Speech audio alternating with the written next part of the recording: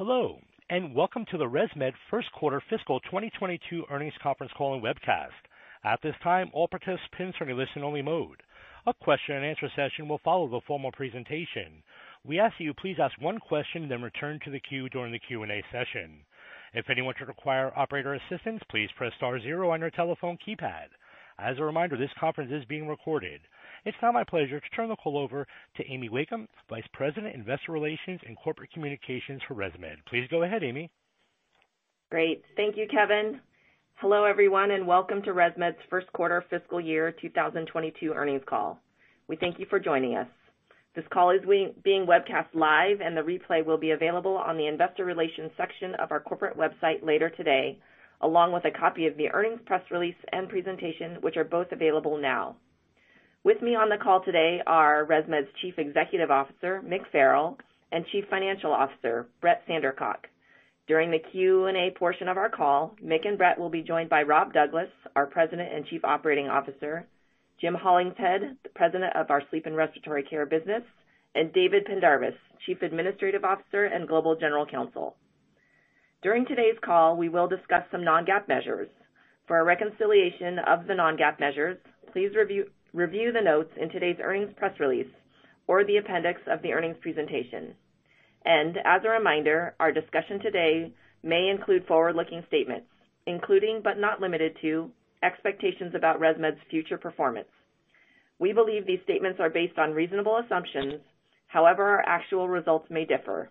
You are encouraged to review our SEC filings for a discussion of the risk factors that could cause our actual results to differ materially from any forward-looking statements made today.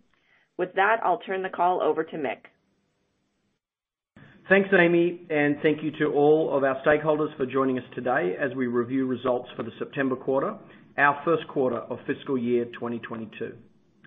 Our first quarter results demonstrate strong performance across our business, buoyed by extremely high demand for our sleep and respiratory care devices, as well as continuing recovery of many markets from COVID-19. We achieved double-digit growth at both the top and bottom line metrics of our business. I want to be clear that achieving these results has not been easy this quarter. We are dealing with an unprecedented, what I would call perfect storm of elements, including the COVID recovery, but also including a competitor recall that's tenfold higher than any in the industry to date, and supply chain constraints that are impacting not only our industry, but multiple industries worldwide. I'm incredibly proud of ResMedians across our global teams, many of whom are working 24/7 to get our products and solutions into the hands of patients who need them most. Despite these extraordinary efforts, we know that we have not been able to meet all of the demand. As the market leader, our competitor, that is in the number 2 market share position, announced a recall mid-June that has created unprecedented dislocations in the market. In effect, we are facing the challenge of providing the volume for our own number 1 market share position and also trying to meet as much of their number 2 market share position as possible around the world. Given the supply chain crisis, our suppliers have been allocating components to us on the inbound side. We have, in turn, been forced to allocate our products on the outbound side to our customers. We have been clear on the guiding principles for that allocation of our products, namely that we are giving priority for production and delivery of our devices to meet the needs of the highest acuity patients first. The allocation conversations that I have with our customers are the same ones that I am having with my suppliers and their suppliers and so on up the supply chain. As an example, during the quarter, I was on a Zoom call with one of our suppliers, and I'm not kidding. We achieved our goal with that manufacturer, and we received increased allocation from that manufacturer. But then we faced the challenge, and are still facing it, of working with the 5 customers of theirs all the way down that chain to get to us, to ensure that the agreed upon increased allocation of that component actually gets to ResMed, gets manufactured into ResMed products, and then sent to ResMed customers and ultimately to patients. That's just one example of a high degree of difficulty dive for our supply chain team. The supply chain analyses and negotiations are ongoing, and the situation is very fluid, changing day by day, week by week, and month by month. We have an incredible Six Sigma Black Belt laden team of supply chain specialists working on these issues 24/7. In short, supply bottlenecks continue to restrict our access to critical electronic components, especially semiconductor chips, that ultimately limit our net production output. In addition to component supply issues, the ongoing challenges of sea freight and air freight from manufacturing facilities to distribution warehouses and ultimately to customers are increasing our costs and further impacting our ability to respond as rapidly as we want to the huge demand for ResMed products. The combination of component shortages and transportation bottlenecks makes providing steady and smooth flow of products to the market very difficult. We are working incredibly closely with our global supply chain partners, doing everything we can to gain access to additional supply of the critical components that we need to further increase production of our medical devices. We will continue to coordinate with all stakeholders as the situation develops. We understand that this is a difficult situation for all of our customer groups, including physicians, home medical equipment providers, payers, and the most important customer, the patient. Our number one priority will always be patients, doing our best to help those who need treatment for sleep apnea, for COPD, for asthma, and for other chronic respiratory diseases, as well as critical out-of-hospital care. Our goal is to ensure that patients get the therapy that they need, where they need it, and when they need it. Let's now discuss the overall market conditions in our industry.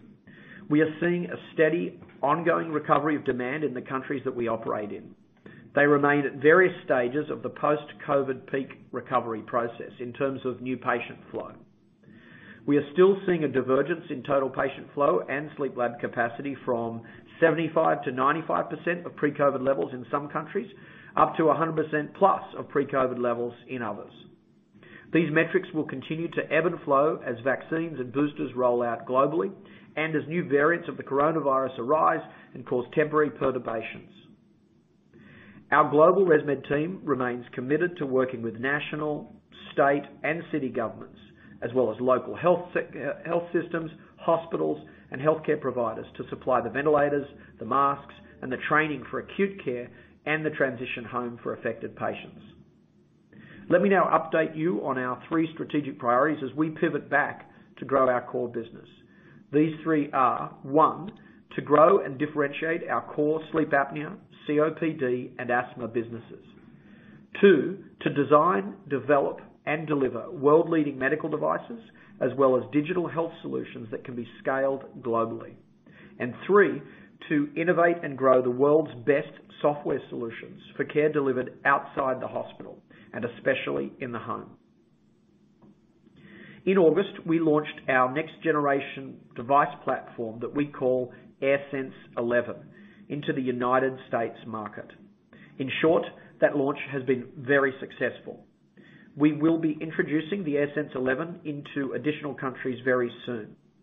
Our market-leading R&D team accelerated the launch of this amazing innovation, first by expanding the control product launch to additional customers, and then accelerating to an earlier full product launch date to bring this product to market faster. Globally, we continue to sell our market-leading legacy platform, the AirSense 10, to maximize the total volume of CPAP, APAP, and bilevels available for customers. Clearly, the ongoing adoption of both the AirSense 10 and the AirSense 11 platforms remains very, very strong. It's still early into the AirSense 11 launch, but initial customer feedback combined with the detailed responses to our control product launch tells me that the AirSense 11 is another success for ResMed. Physician, provider, and patient feedback are all very positive. I was able to attend the California Sleep Society meeting in person, actually, during the quarter, and I was able to observe firsthand the responses to the latest innovations on the AirSense 11, such as personal therapy assistant, care check-in, and the incredible rate of uptake of the patient-centric app called myAir, which has been upgraded for AirSense 11. And the uptake on that is almost double what it was for the myAir app than the AirSense 10. What's clear to me is that this platform, the AirSense 11, benefits not only patients and their bed partners. In addition, the device and software combination benefits physicians, it benefits providers, and it benefits payers, as well as entire healthcare systems with more data, more insights, and better outcomes. As a two-way digital health comms platform with many technical features that represent significant therapeutic advances, AirSense 11 is not only easy to set up and use, it also offers a very rich patient-centric experience. All AirSense 11 devices are 100% cloud connectable with upgraded digital health technology that is able to increase patient adherence, to improve clinical outcomes, and to deliver proven cost reductions within healthcare providers and physicians' own health systems. We are engaging with patients in their therapy digitally like never before in the industry. This is a critical part of the ResMed 2025 strategy as presented at our Investor Day, which we held virtually during this last quarter. Another key aspect of our long-term growth is linked to the awareness and the increasing flow of sleep apnea patients. With 936 million sleep apnea sufferers worldwide, this work is critical to our mission.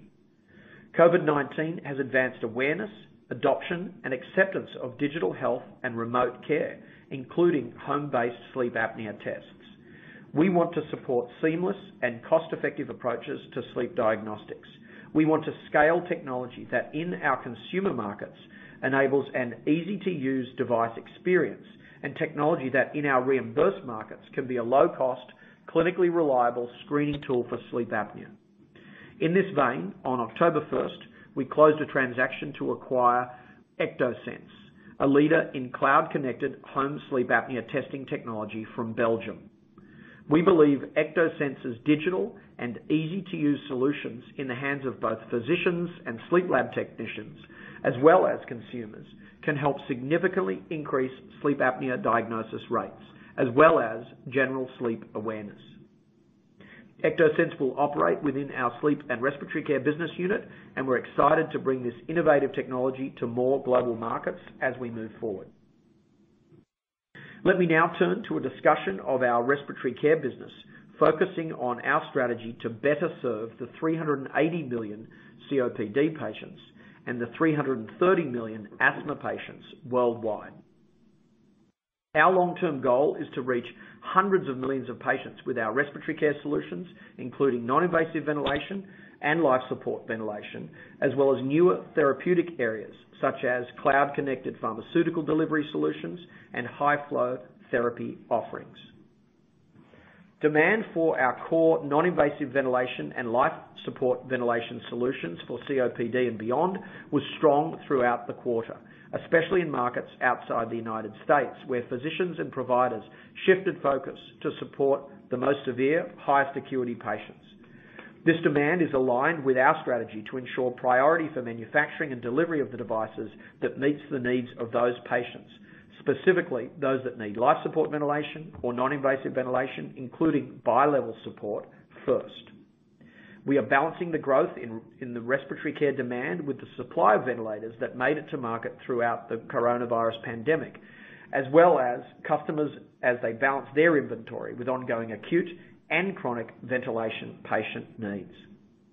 We continue to see rapid adoption of the AirView for Ventilation software solution that we launched in Europe a little over a year ago, and we continue to expand this technology to regions around the world. The value being provided through AirView for Ventilation has been very helpful to physicians, not only during COVID, but it is increasingly valuable on an ongoing basis for them and the healthcare systems that they operate in. In the not too distant future, I can see AirView becoming standard of care for patients on home-based ventilation protocols in many healthcare systems. Let me now review our software as a service business for out-of-hospital care. During the quarter, our SaaS business grew in the mid-single digits year on year across our portfolio of markets, including home medical equipment, as well as facility-based and home-based care settings. The continued growth of home-based care is providing tailwinds for our home medical equipment and our home health products, and we continue to grow with customers as they utilize our software and data solutions, including Brightree and Snap Resupply, to improve and optimize business efficiencies and patient care.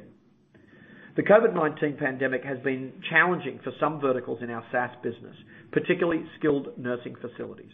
However, we are seeing positive trends as census rates of patients improve across SNFs and other facility-based care settings. We will continue to watch this closely as COVID cases ebb and flow at slower and slower rates around the country. We expect there to be pent-up demand for technology investments in these SaaS verticals, which provides opportunities for us to increase our new customer pipeline as COVID restrictions continue to ease.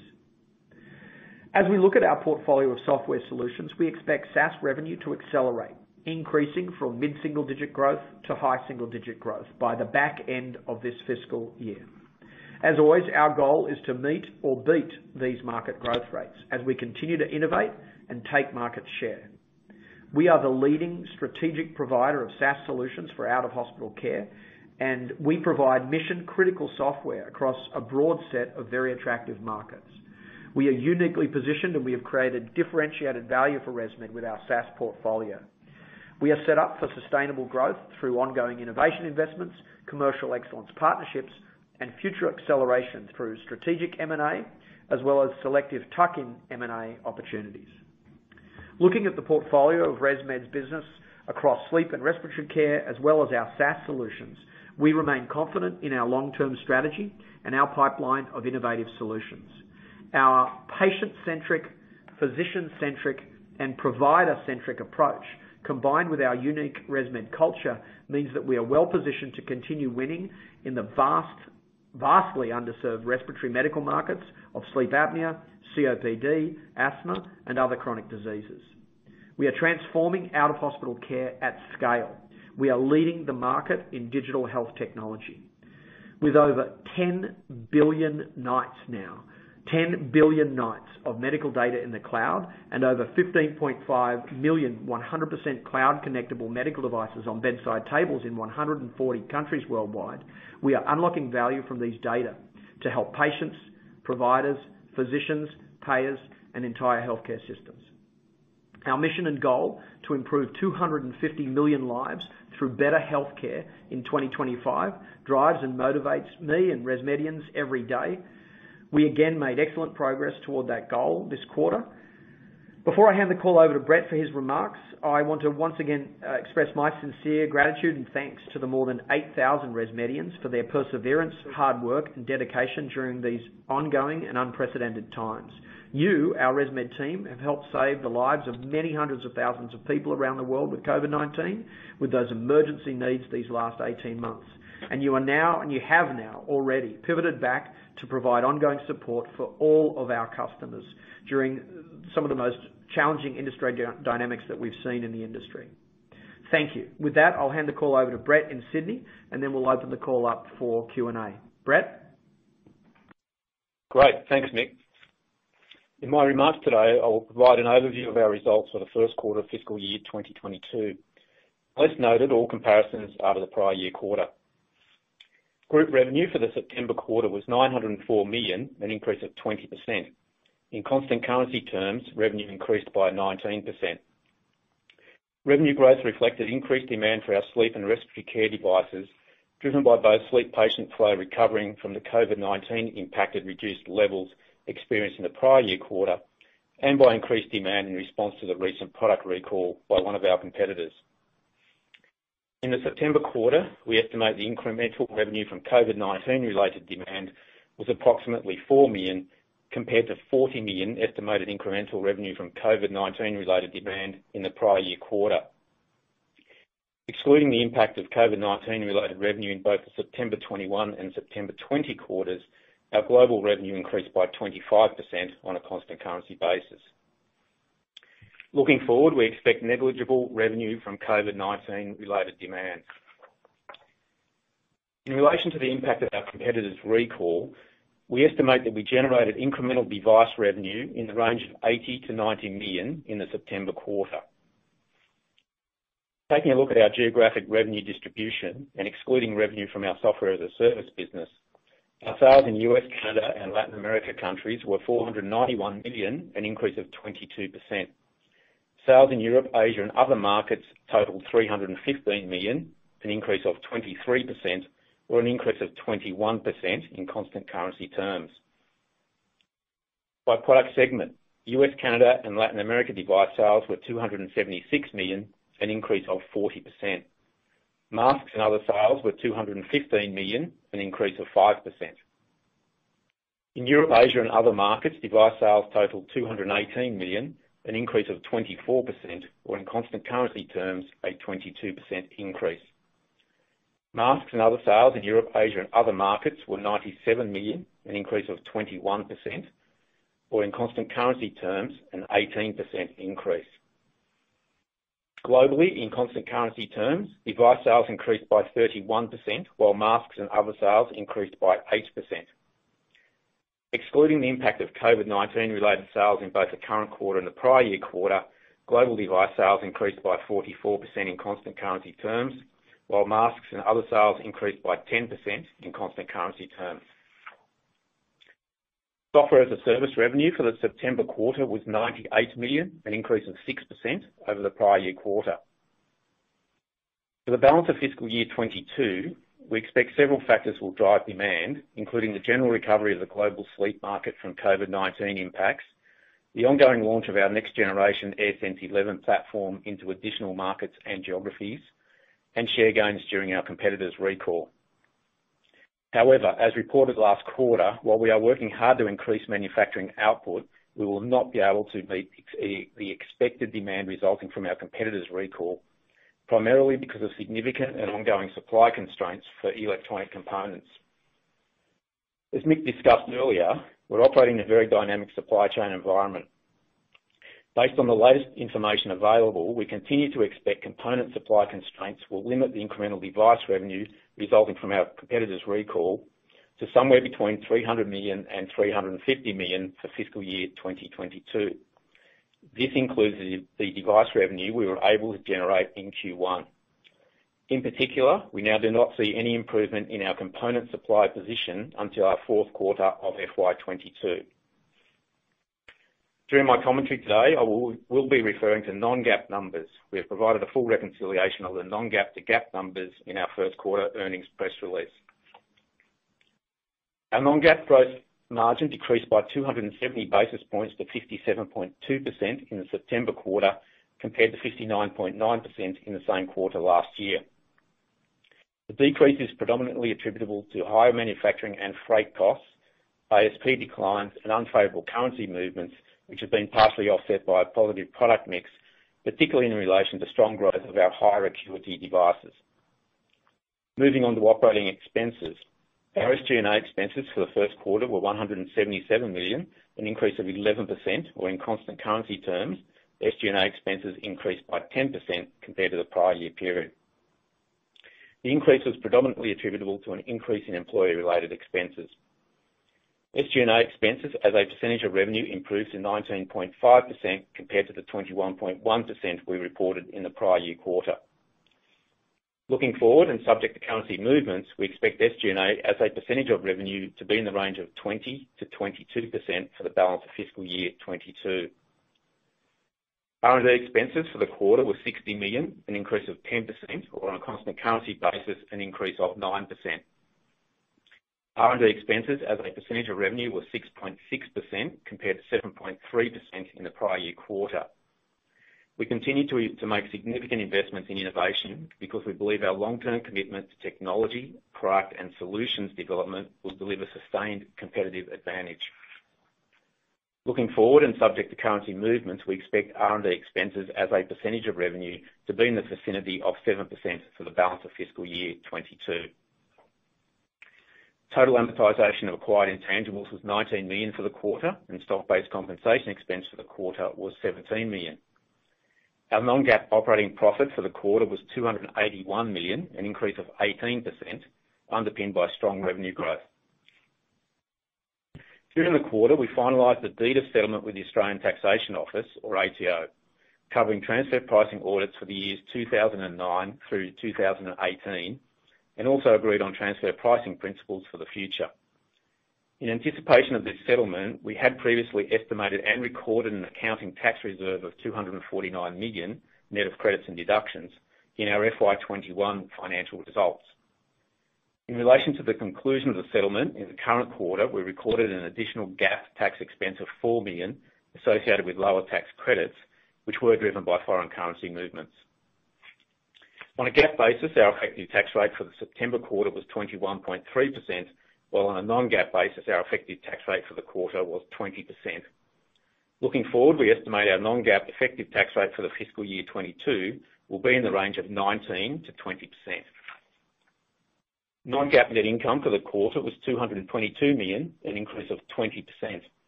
Non-GAAP diluted earnings per share for the quarter were $1.51, an increase of 19%. Our GAAP net income for the quarter was $204 million, and our GAAP diluted earnings per share for the quarter was $1.39. We had negative cash flow from operations for the quarter of $66 million due to the payment of $285 million to the Australian Taxation Office associated with the deed of settlement. After adjusting for this payment, our operating cash flow for the quarter was $219 million, reflecting robust underlying earnings, partially offset by increases in working capital. Capital expenditure for the quarter was $27 million. Depreciation and amortization for the September quarter totaled $39 million. During the quarter, we paid dividends of $61.2 million. We recorded equity losses of $1.4 million in our income statement in the September quarter associated with the Primasun joint venture with Verily. We expect to record equity losses of approximately $2 million per quarter through the balance of fiscal year 22 associated with the joint venture operation.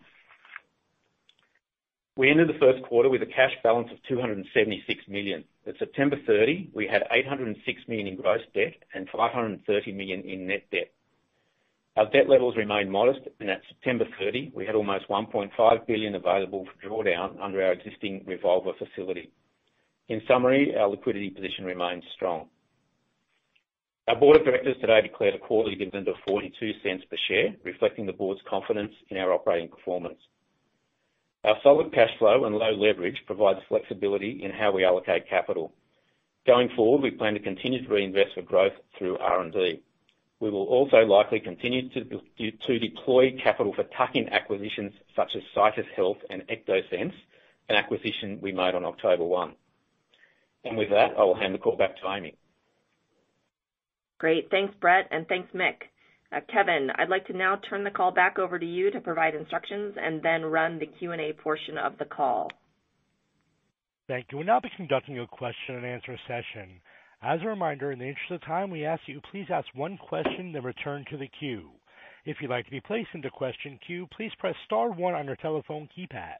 A confirmation tone will indicate your line is in the question queue. You may press star 2 if you'd like to remove your question from the queue. For participants using speaker equipment, it may be necessary to pick up your handset before pressing star 1. And as a reminder, please ask one question, then return to the queue. Our first question today is coming from Matthew Mishan from KeyBanc. Your line is now live. Good afternoon, and hope everyone's doing well. Hey, Mick, the first question is how do you ensure that your devices are going to new patient fits versus a replacement device for Philips? Thanks, Matthew. Well, it's easy in markets where we're fully vertically integrated, like Germany, South Korea, and other markets worldwide, Australia, New Zealand, and others, and we're able to work directly with those patients and the doctors to make that happen. It is more difficult in other markets like France or the US, where we work through providers, but it's been pretty clear from our competitor there that they want people to go and register the devices, and they're going to focus, they said, 12 months on just replacing those devices, and frankly, that's their ethical and legal duty to go do that. And so they are laser focused on that. And so our work is to make sure, we see the demand from patients directly in those vertically integrated markets and through distributors. And, we're pretty confident that the vast majority of our devices go to new patients. There may be some going to replacement patients who are going online or going through certain aspects to get around or go faster than the Philips process. But certainly, the vast majority are going to new patients. The challenge for us is that the demand of being the number one player and also covering as much of the demand of the number two player as is possible, we've reached the capacity of those critical components coming in the front end. And so we're not even able to meet all of that new patient demand due to those supply chain constraints. Thank you. Our next question today is coming from Chris Cooper from Goldman Sachs. Your line is now live. Thanks for taking my question. Look, Mick, I know when you set the guidance of 300 to 350 for the recall, you were sort of unable to quantify masks and reluctant to do so. I was just hoping for an update today on whether you are seeing, in fact, any associated benefit on your mask sales due to the significant increase in CPAPs that you've seen in the quarter. Yeah, thanks, Chris. It's a great question. And as you know, we don't provide detailed guidance, and we sort of went further than we ever did because of the wide variety of sell-side estimates of what the incremental revenue could be. And we gave that, last quarter, we gave that 300 to 350 million device, rough guidance, right? It's not perfect because we're predicting 12 months out in a very uncertain environment. And as Brett just reiterated, we're sticking with that, knowing that we actually had 80 to 90 million during this quarter that comes out of that, right? And so then we've got the remainder to go fight for those components and be able to deliver that over the next 9 months. In the mask side, it's a very complicated story, and there's a number of moving factors, and we can get into this, and I can hand to Jim Hollingshead, who runs our sleep and respiratory care, can give further detail on this question, or if there's a follow-up question on it. But what I can say on masks is we're not going to give public guidance around it, but there's a number of moving factors. You saw our mask growth, during the quarter. It was globally at 8%, and the US market was around 5%. The headwinds we have is that while our number two competitor is not serving as many new patients as they should, and we're not able to take all of that demand, there are less new patients being set up. And ResMed, no matter what the device was, ResMed had a very good, well above 50% uptake rate of those new masks on new devices, no matter who was the manufacturer. And so that's a headwind for our business if there's a new patient that's not getting any therapy. And then the tailwinds would be, which are not as high in volume, but the tailwinds would be that when it is a ResMed device, there is a higher probability because they're designed to work together and they are working better together. And a doctor who loves our devices often likes our masks, and same with a sleep technician and a sleep therapist and a respiratory therapist. They often like the brands across the technology spectrum, and ResMed's the leader in that. We do get a very good uptake on that. So there's some upgrade on the adherence rate to a ResMed device, but there's the headwind of even with a competitor device, if there's no device out there's less mask sales happening, and thus you have the sort of 5% growth in the US masks, while we're limited on the ability as an industry to take care of that upfront demand. I think that's about as much color as I can go into it without quantifying it for you. But I can tell you it's a complex moving equation for us to model at a customer basis and a country level, so I can understand the difficulty for folks on the sell side as well. Thank you. Our next question is coming from David Lowe from JP Morgan. Your line is now live. Thanks very much. Mick, if I could just get you to touch on the guidance for 300 to 350 million. I mean, given we've seen 80 to 90 come through this quarter, could we just talk a little bit about how you expect this to be phased through the rest of the year, given the supply side constraints, please? Yeah, thanks, David. And as I said in the prep remarks, there's a perfect storm hitting the industry, and so there's so many dynamics impacting us that I'm on a call this afternoon working on this. I'm shifting my attention, which usually focuses purely on customers and governments and making sure the demand is there for this amazing industry that we serve in sleep apnea, COPD, and asthma. And I'm spending a lot more time with suppliers. So with that, our best reading of the future flow of components is that and as Brett said in the prepared remarks, that we actually had reasonably good flow, some through inventory and working through that in the quarter of 80 to 90 million here in the first quarter. It's going to be very difficult here in the December quarter with component shortages, and very difficult in the March quarter with component shortages. I do think the components, as we are getting some increased signals and actually doing some great engineering to work around different suppliers and to design in new components, I feel much more confident about the June quarter 2022, so our Q4 fiscal year 2022. And so that's sort of qualitative guidance to it. We're not modeling it out. We've got the 300 to 350, and you can subtract off the 80 to 90 and model it. But if I was looking at it, it would be tougher in December and tougher in March right now, and then freeing up in the June quarter, and then September quarter even more so, as some of our new designs and new components get to roll in, and we get that flow going. But look, it's changing day by day, week by week. I'm looking forward to my call this afternoon to potentially impact that. But even if I get agreement with someone today, it takes quite a while, as I explained sort of with that example of the 5 levels deep in the supply chain to get that to flow through from a foundry to a chip manufacturer to our factory to a product to then our warehouse to then be able to sell it to a customer. So I know that's not specific quantitative guidance, David, but it's probably the best I can give you in terms of colour for fiscal year 2022 and the hope we have in Q4 and Q1 23 as we start to see those components really start to free up. Thank you. Our next question today is coming from Suraj Kalia from Oppenheimer. Your line is now live. Hi, Mick. Hope everyone is safe and healthy. Hey, Mick, specifically on the Philips recall, if I could you walk us through the dynamics in the U.S. versus OUS? How sticky are these share gains? And unless our math is wrong, it almost comes across like there is some sort of mix and match on the masks versus the devices.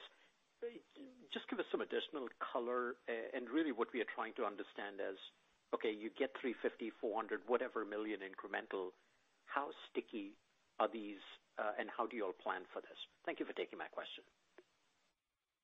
Thanks for the question, Suraj. And since I've answered the first three, I'll just correct that our guidance was 300 to 350, not 350 to 400, what you just said, but 300 to 350 for the fiscal year. But Jim Hollingshead, you run this business. You want to give as much as you can on the color to Suraj? Sure. Thanks, Suraj, for the question. I think it's a very good question, and I'm just going to back up to what we're trying to do in the business, independent of the Philips recall, and then talk about the context of the Philips recall. With the launch of AirSense 11, our aim is to put in place a product that once again significantly improves the patient experience and significantly improves workflows and lowers costs for providers. And also puts us in the position midterm, long-term to improve outcomes. So AirSense 11 is a device that we put on market anticipating long-term share gain. And we have internal goals for that number, and we don't talk about that number publicly, but our plan was to take share with that device. We're launching that device now into a situation where the number 2 player in the market is out of the market for new patients. And so obviously we're going to take as quite a lot of share as we can put that product into the market, and we have the 2 best products on the market in AirSense 10 and AirSense 11. So your question is, how sticky will that share be? Our goal is to make it quite sticky, but obviously we have good competitors in this market, and we don't anticipate landing at 100% share when their recall clears, but we want to have a number that's higher than what it was before we launched AirSense 11. And we're pretty confident we can do that. And just to cap on that, this answer is probably already too long, but to cap on that, I will say that we've managed to take a few points of mass share during the recall as well, and our aim would be to keep some of that share as well. So I think we will emerge from this stronger than when we entered it, and our offerings are clearly the best offerings on the market. Thank you. Our next question today is coming from Gretel Janu from Credit Suisse. Your line is now live. Thanks. Good morning, everyone. Just on US masks, I just wanted to touch a little bit more on that, given that it did disappoint slightly versus expectations. So has there been any change to the resupply dynamics in the US market in the quarter? Thanks, Gretel. I'll have a go, and maybe Jim can join in as well. But I can tell you the resupply is actually very strong. We have Brightree resupply. We also have Snap technology that has been incorporated into our Brightree platform that has driven incredible resupply. If you remember, that really was going strong throughout 2020. So we have some incredibly high comps when you look at the percentage growth rate of masks from this quarter a year ago. Even despite COVID hitting this time a year ago, our mask resupply, and maybe because of that somewhat with the HMEs focusing on it, our mask resupply was through the roof this time a year ago. And even with those comps, we're still achieving some very good rates in resupply. As I said, there are headwinds in that when we're not taking care of all new patients, and ResMed gets well over 50% of all masks on new patients, no matter whose device it is in the global market. That's a headwind that we're dealing with while this recall continues. But the tailwinds of resupply are actually well incorporated into those figures. And I think if you look outside the US market and look at Europe, Asia, and the other 140 countries we operate in, you saw pretty strong 18% double-digit growth in masks in those areas, and global growth of around 8%, which is very strong given the headwinds of new patient setups. But Jim, any further color on the US or beyond? Yeah, I would just say I'd probably end up repeating some of the key points, but we had a very large comp, and there was a tailwind created by COVID, which is patients. We've talked about this before over the last 3 or 4 quarters, but patients are more focused on having clean masks. Right? COVID has created a mentality of I want a new mask, I want a fresh mask for patients. And then our HME customers in the U.S. have been focused on driving resupply into their installed base of patients. And I actually think that in the context of the Philips recall, driving revenue out of the installed base of patients has once again become quite an important emphasis for our HME customers.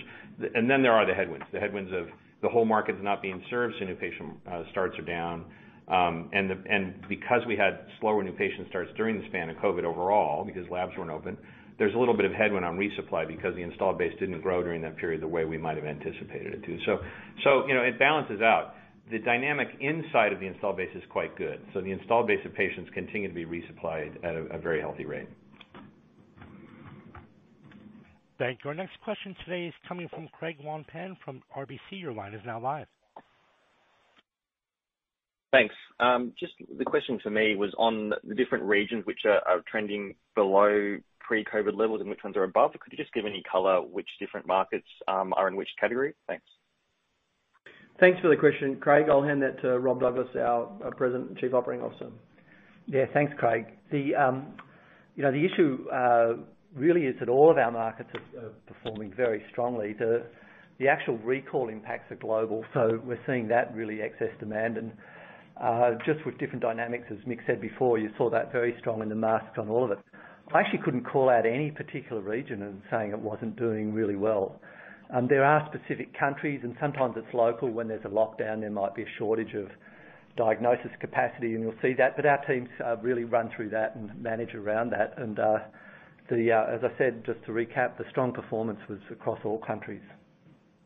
Yeah, and I'd add on maybe just a little bit of colour there, Craig. I mean, it's hard to say because you said, what regions, and as Rob said, we can't say what regions. And even if you had asked a more specific question, what countries, it'd be difficult to say there because, in the US there are 50 states with all different regulations, and some of them are at 100% plus capacity, and some are at 75, 80 within the state level. And then cities going up and down, and China's not just there, it's different regions there as well. So there are ebbs and flows on a daily, weekly, monthly, but what we can say is on aggregate, it is getting better and better. And it's nice to see some cities, some states, some countries at 100% plus, that they're getting through it. They're finding ways to embrace digital health, home sleep apnea testing and remote setup so that we're able to get the flow of patients going through. Then the challenge we have right now is that we don't have the components as those patients with prescriptions come through to meet all of that demand, which is the real critical rate limiter right now as well. Thanks for your question, Craig. Thank you. Our next question today is coming from David Bailey from Macquarie. Your line is now live. Thanks very much. Morning, Mick, Brett. Just as part of the recall, ResMed's going to be getting more exposure through the patient referral network. I'm just wondering if you've had any feedback or observations from physicians, DMEs, patients in relation to ResMed's product offering. Just wondering if there's any observations from that group that may have used ResMed less frequently before. Yeah, David, it's a good question. I think everyone had exposure to ResMed products. We're the market leader. Everyone knew the brand name. Everyone had tried it, and we get a large percentage of the prescriptions and actually the share in the 140 countries we operate in. But as you said, there are, some doctors who, liked a particular aspect or a technical aspect or an emotional aspect really, or a workflow aspect of some of our competitors' device or software systems. And to your question, they are getting, if you like, forced exposure because it's the only one available for new patients to ResMed's amazing innovation on the device, the software, the systems and the flow. And if they had some form of prejudice of, a device from the 90s that they tried or something and had been stuck with a brand, they're now trying a new brand. And I do think, to Jim's point earlier, that some of that brand new share of somebody who, was in another brand's componentry area says, wow, this actually is great. My prejudice was wrong. And I think we will get a lot of that share that will maintain forever. And I think certainly the exposure of patients to the brands and to understand that has increased. I mean, the Net Promoter Score for ResMed amongst patients is rising, and the knowledge about the brands, for better or for worse, through this awful recall is they're getting to know what device they have. And that awareness is actually good for the whole industry, because I think physicians and providers and technicians have always been aware of the brands and had prescription biases and others that we absolutely influence through our really strong commercial clinical sales teams. And now we're getting that brand name to new customers as well. So, I mean, the short answer to your question is yes, we've got exposure to new consumers, new physicians, new providers, and we think a lot of that will be sticky because of the value we provide. The brand is the brand, but when it represents 50% lower labor costs for you setting up a patient, when it represents 3 less clicks to get a report, when it reflects an API that can link into your Epic or your Cerner or your National Health Trust system really efficiently, it becomes really part of your day-to-day workflow, and that's the type of share that we think is part of the ResMed brand and will maintain our strong growth for a long period to come through this period. Thank you. Our next question today is coming from Margaret Kaczor from William Blair. Your line is now live. Hey guys, this is Maggie Bowie on for Margaret. I wanted to ask one on gross margins today. I would say that the gross margins for the quarter came in a little bit better than expected, although still contracting. Can you talk about some of the dynamics within that and how you are leveraging the increase in cost given the supply constraints and the freight issues today, and how you are looking at future gross margins specifically in the upcoming quarters? Thanks. Yeah, Brett, I'll hand that question to you. Yeah, thanks, Mick.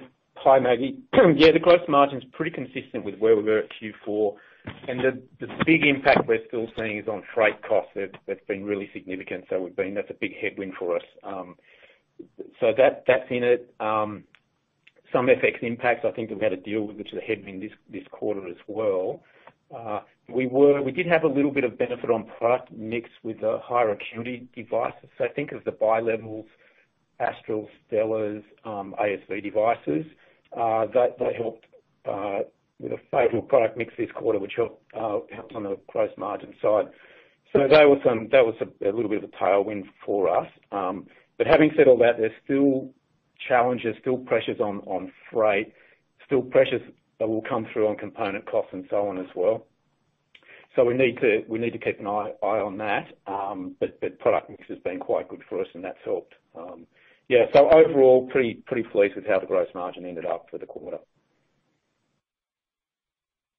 Thank you. Our next question today is coming from Sean Laaman from Morgan Stanley. Your line is now live. Thank you. Good morning, Mick. Good morning, team. Great set of numbers. Mick, I know you typically don't give sort of much discussion around what you've observed on price in the quarter or on product mix, but that said, you've talked to the supply constraints, yet you've delivered the device numbers that you have. How would you, or could you help us, characterize what you've observed on the price volume mix somehow in the quarter? Thanks, Mick.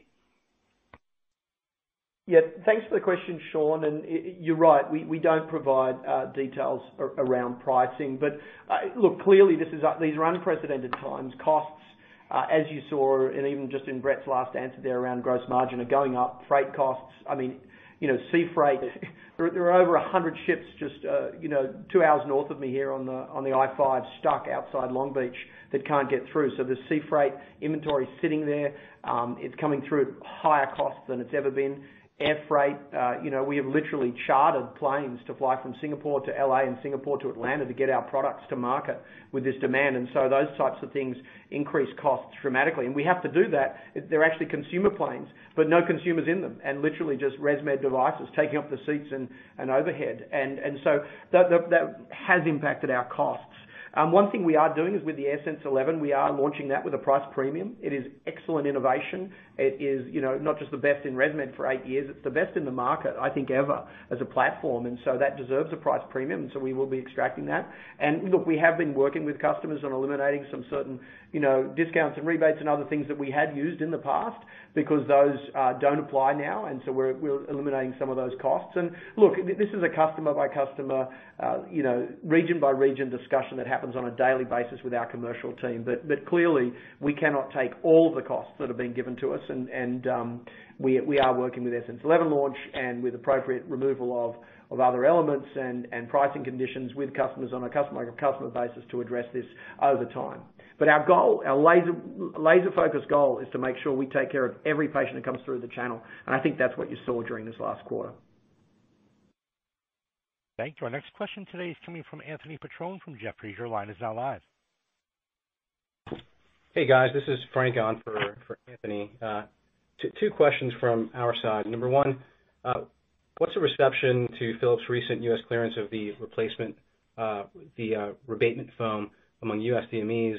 And then a follow-up, we're hearing a lot on U.S. hospital staffing shortages. Is there a potential tailwind for MatrixCare, or what are some of the dynamics there looking ahead for the rest of the year? Thanks for the questions, Frank. Look, I actually have no idea what customers are thinking of the replacement foam versus the replacement devices for our competitor. That's their job to take care of that. If I was a patient, I'd want a replacement device. I wouldn't want to replace foam. That's what I'd say. But I have no idea on that. It's very, very lack of strong communication that I've seen publicly on that. And I can tell you, as N equals 1, I have nothing to add to that. But on the U.S. hospitals front, I do think, as I said in my prepared remarks, that we are seeing facilities-based SaaS, the census rates at skilled nursing facilities are starting to pick up. The numbers of patients in beds is picking up. And we actually think, as you said, that there's a pent-up demand for technology to help with that. But Rob, do you have any further color on both MatrixCare and the Brightree Home Health and Hospice? Absolutely. It's actually an underpinning of our SaaS strategy that it's been a long-term issue that getting the right staff and keeping them and dealing with the cost of training them and getting staff who are providing really good patient experience has been a big challenge for all of these care providers, not just hospitals. And so we believe that our technology solutions actually make life better for the staff, make it easier for them to do the job, easier to get trained, and more likely to stay on the job, and also more efficient. So, staffing challenges actually are another driver of our strategy, just like as Jim mentioned earlier, the concerns about cleanliness and respiratory health are a driver of our core sleep strategy. These staffing shortages and challenges do drive our SaaS strategy long term, and long term that'll be a tailwind for the business. Many short-term factors going on there, but as Mick said earlier, we're seeing good improved performance despite challenging times, particularly for skilled nursing facilities across our SaaS businesses.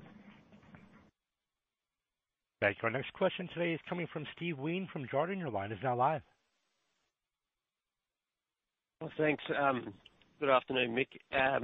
I just wanted to ask, I imagine it's quite difficult to differentiate what sales of devices are relating or going into the Philips opportunity versus the organic growth of your business. But if I do strip out the 90 million out of your device revenues for this quarter and then strip out the 40 million of vent sales in the PCP, you're getting in excess of 20% growth. Is that how you characterize what's going on with the new patient starts?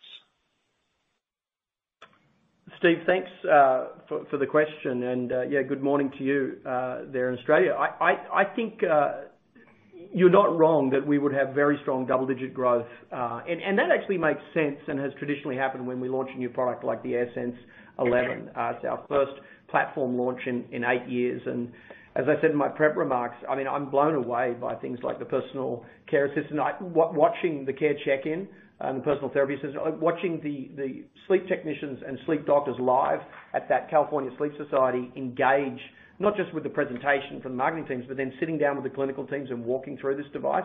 I think it's a device that deserves to take double-digit growth and take a lot of share. And so I think your calculations there are spot on in terms of this is a double-digit growth time for ResMed in the device space, irrespective of this competitor recall, irrespective of the comps that we had around COVID and vents and the tailwinds of vents and the headwinds of sleep apnea patients coming in a year ago, that we're seeing really strong growth of the sleep space. And as Jim said earlier, our goal is to entrench people in these amazing workflows that have lower costs and better outcomes and drive therapy to patients in ways never seen before. The part that I'd highlight is this huge take-up of patients signing on to myAir and having a personal relationship with their therapy through their smartphone with myAir is at unprecedented levels. I'm talking double the uptake of AirSense 10. That's one of the highlights that I think has been missed throughout this. So Steve, thanks for the question and the opportunity to highlight that. Thank you. Our next question today is coming from John Deakin-Bell from Citigroup. Your line is now live. Thank you. I was just hoping to get a little more colour on where you think the sleep testing capacity is in the market. Are we back to pre-pandemic levels? Or just and give us a little more colour on new patients and where you think that is kind of trended over the last couple of quarters. Great question, John. I'll hand that to Jim Hollingshead. Thanks, John. As we said in Mick's prepared remarks, testing capacity is mostly back to normal. I would say in the U.S. market we're mostly back to normal. And there's actually probably some upside built into that because a number of sleep labs, increasingly during the COVID crisis, home sleep testing was more readily adopted by sleep labs that maybe would not have taken it on before. And so you've still probably got slightly fewer people going to labs, but a much broader use of home sleep testing. And I think in general you can say in the U.S. testing capacity is back to normal, maybe a little bit up, although the shape of it looks a little bit different. And then, in other regions, it varies quite a lot by what's happened with the Delta variant, what's happened with healthcare systems. But in general, I would say new patient starts in, say, Europe are coming back to pre-COVID normal. Some countries are a little bit different, and in some cases, you've still got health systems that are a little bit backed up, right? So especially in hospital-based systems, the diagnosis may be back up, but the actual capacity to set patients up on therapy may be now a bit of the bottleneck, so there's pent-up demand and things like that. But I would say, in general, we're almost back to normal. And I would add to that, one of the reasons we decided to move forward with the acquisition of Ectosense is that we really want to make it much easier for patients to understand whether or not they have a sleeping issue. So in some markets, Ectosense will be used as a screener, and in some markets, Ectosense is already used as a diagnostic tool. But the patient experience with that technology is really, really simple, really easy to do. And so we're working with that acquisition to open up the funnel even further. Thank you. Our next question today is coming from Leanne Harrison from Bank of America. Your line is now live. Good morning, all, and thank you for taking my question. I just wanted to talk about inventory levels a little bit, both at ResMed and also at the distributors. So on your balance sheet, I see higher inventory levels compared to last quarter. Can you talk about what that might mean for device sales going into second quarter? But then also, if we look at, the different regions you're operating in, from our perspective, we're seeing greater bottlenecks at setups in the United States than in Europe. So, do you have a sense of what inventory levels are like with your distributors between the United States and Europe? So that's a great question, Leanne, and quite detailed. I'll hand the first part of the question about ResMed's inventory and what's been happening with the build-up there to Brett, and then I'll hand the second part about the inventory at the HMEs, HCPs, and distributors, as they call them in Europe, between the US and Europe, to Jim Hollingshead. So, Brett, over to you first, and then Jim. Yeah, thanks, Mick. Hi, Leanne. Yeah, on the inventory, a lot of that build reflects the components or raw materials part of our inventory, and it's really in response, I think, to the elongation of supply chains and the bottlenecks and congestions that we're seeing. We are looking to support production for any upside in electronic components. So there's a lot of components that are ready to go once we get electronic components, so we've been pretty deliberate on that. We're looking to increase safety stocks as well, really to try to deal with these supply disruptions. And the other big one we're seeing is that just with the increased sea freight, air freight lead times, it's sort of blowing out to 2 up to 4 weeks. So that's kind of more inventory that we're carrying, and I think probably a lot of companies will see that as well. So those logistics delays, I think, are causing a lot more what I call stock in transit coming through as well. So it's a combination of those factors. We're also running, for example, the dual AS10, AS11 platforms, and that's really there to support demand into the market. So we're doing that as well, which might be a little more unusual than what we would typically do. So it's a combination of those factors is really driving up our inventory levels a little bit, although inventory days have been reasonable. So that's really trying to support overall production when we can get those components in, I think is the crux of the thesis there. Thank you. Our next question today is coming from... Well, hold on. Sorry, Jim's going to answer the second part of that. I'll just add to Leanne's question. No, that's fine. I'll just add to the second half of Leanne's question, which is I think it's very safe to say that our customers and distributors have very little inventory. They're running right now, I think, with unusually low inventory levels. And so, when you take the number 2 manufacturer out of the market and you underserve the market, it creates a very, very difficult situation. So we're reporting what we think is obviously a strong quarter, but we're working frantically to lift our manufacturing supply and deliver product to market. And as an industry, the manufacturers in this industry are underserving demand. And so it's put our customers in a very difficult situation. And they're frustrated, and we understand that they're frustrated, and we're doing the very best we can to build product as fast as we can and deliver it as fast as we can, because we know that the market is undersupplied, and it's putting our customers under a great deal of pressure. Thank you. Our next question today is coming from Saul Hadassin from Barrenjoey. Your line is now live. Thanks very much, guys. And apologies if the line's a bit crackly. But Mick, just a quick question on SaaS. You mentioned growth increasing to upper single digit by the end of fiscal 22. Can you just talk to what the drivers of that increase are? What the key drivers of that uplift are likely to be? Give you that confidence. Yeah, thanks, Saul. I'll start and hand to Rob maybe for some further details. Look, we have Bobby Ghoshal, our new president of the SaaS division, and I can tell you he's hitting the ground running these last 5 weeks he's been in there, and certainly we're seeing some great opportunities for accelerating growth. I think, look, the externalities that I talked about in the prep remarks that we covered earlier, that skilled nursing facility census is coming back, so demand's coming back, and we see the pipeline book starting to build up. And in a SaaS business, that's great because when the pipeline builds up, you get the conversions and then it turns into revenue. So we get pretty good visibility, even 3, 6, 9 months out to seeing sort of an acceleration of growth. So I feel pretty confident with those census rates and others that SNF census rates are going up and that we are going to see with MatrixCare's really good products, some growth in the MatrixCare business to start accelerating there. In addition, Brightree and Snap, although they're annualizing some of the acquisitions of Snap, we're seeing really good adoption of those resupply and some really new innovative tools that the Brightree R&D team are bringing to market. And Bobby was previously COO there and has a good knowledge of that. I think that'll accelerate throughout the rest of the fiscal year. But Rob, there's so many, the 8 verticals there. What other elements do you have reasons to believe that can accelerate this business? I think you've covered many of them, Mick, but also there's a real execution focus on the team, and we're really confident that they're driving execution. Mick mentioned the innovation. There's a strong innovation mentality in that team, and we've got great new offerings and great new ideas coming to market, as well as really streamlining our focus. And a lot of it's also execution on the sales front and having the sales team being able to build the pipelines and increasingly doing face-to-face visits and getting these deployments underway as things ease up. So we've got a lot of confidence in that business. Thank you. Our next question today is coming from Dan Hurren from MST Marquee. Your line is now live. Good morning, everyone. Thanks very much. Just look, at the fourth quarter, you guided to this 300 and 350, and at that time you were quite explicit that we should not expect the uplift until the second half. And now today you're suggesting the uplift comes in first quarter and fourth quarter, and you delivered almost 30% of that total uplift in the first quarter alone. So, and on top of that, Brett has just said you've got this raw material inventory build.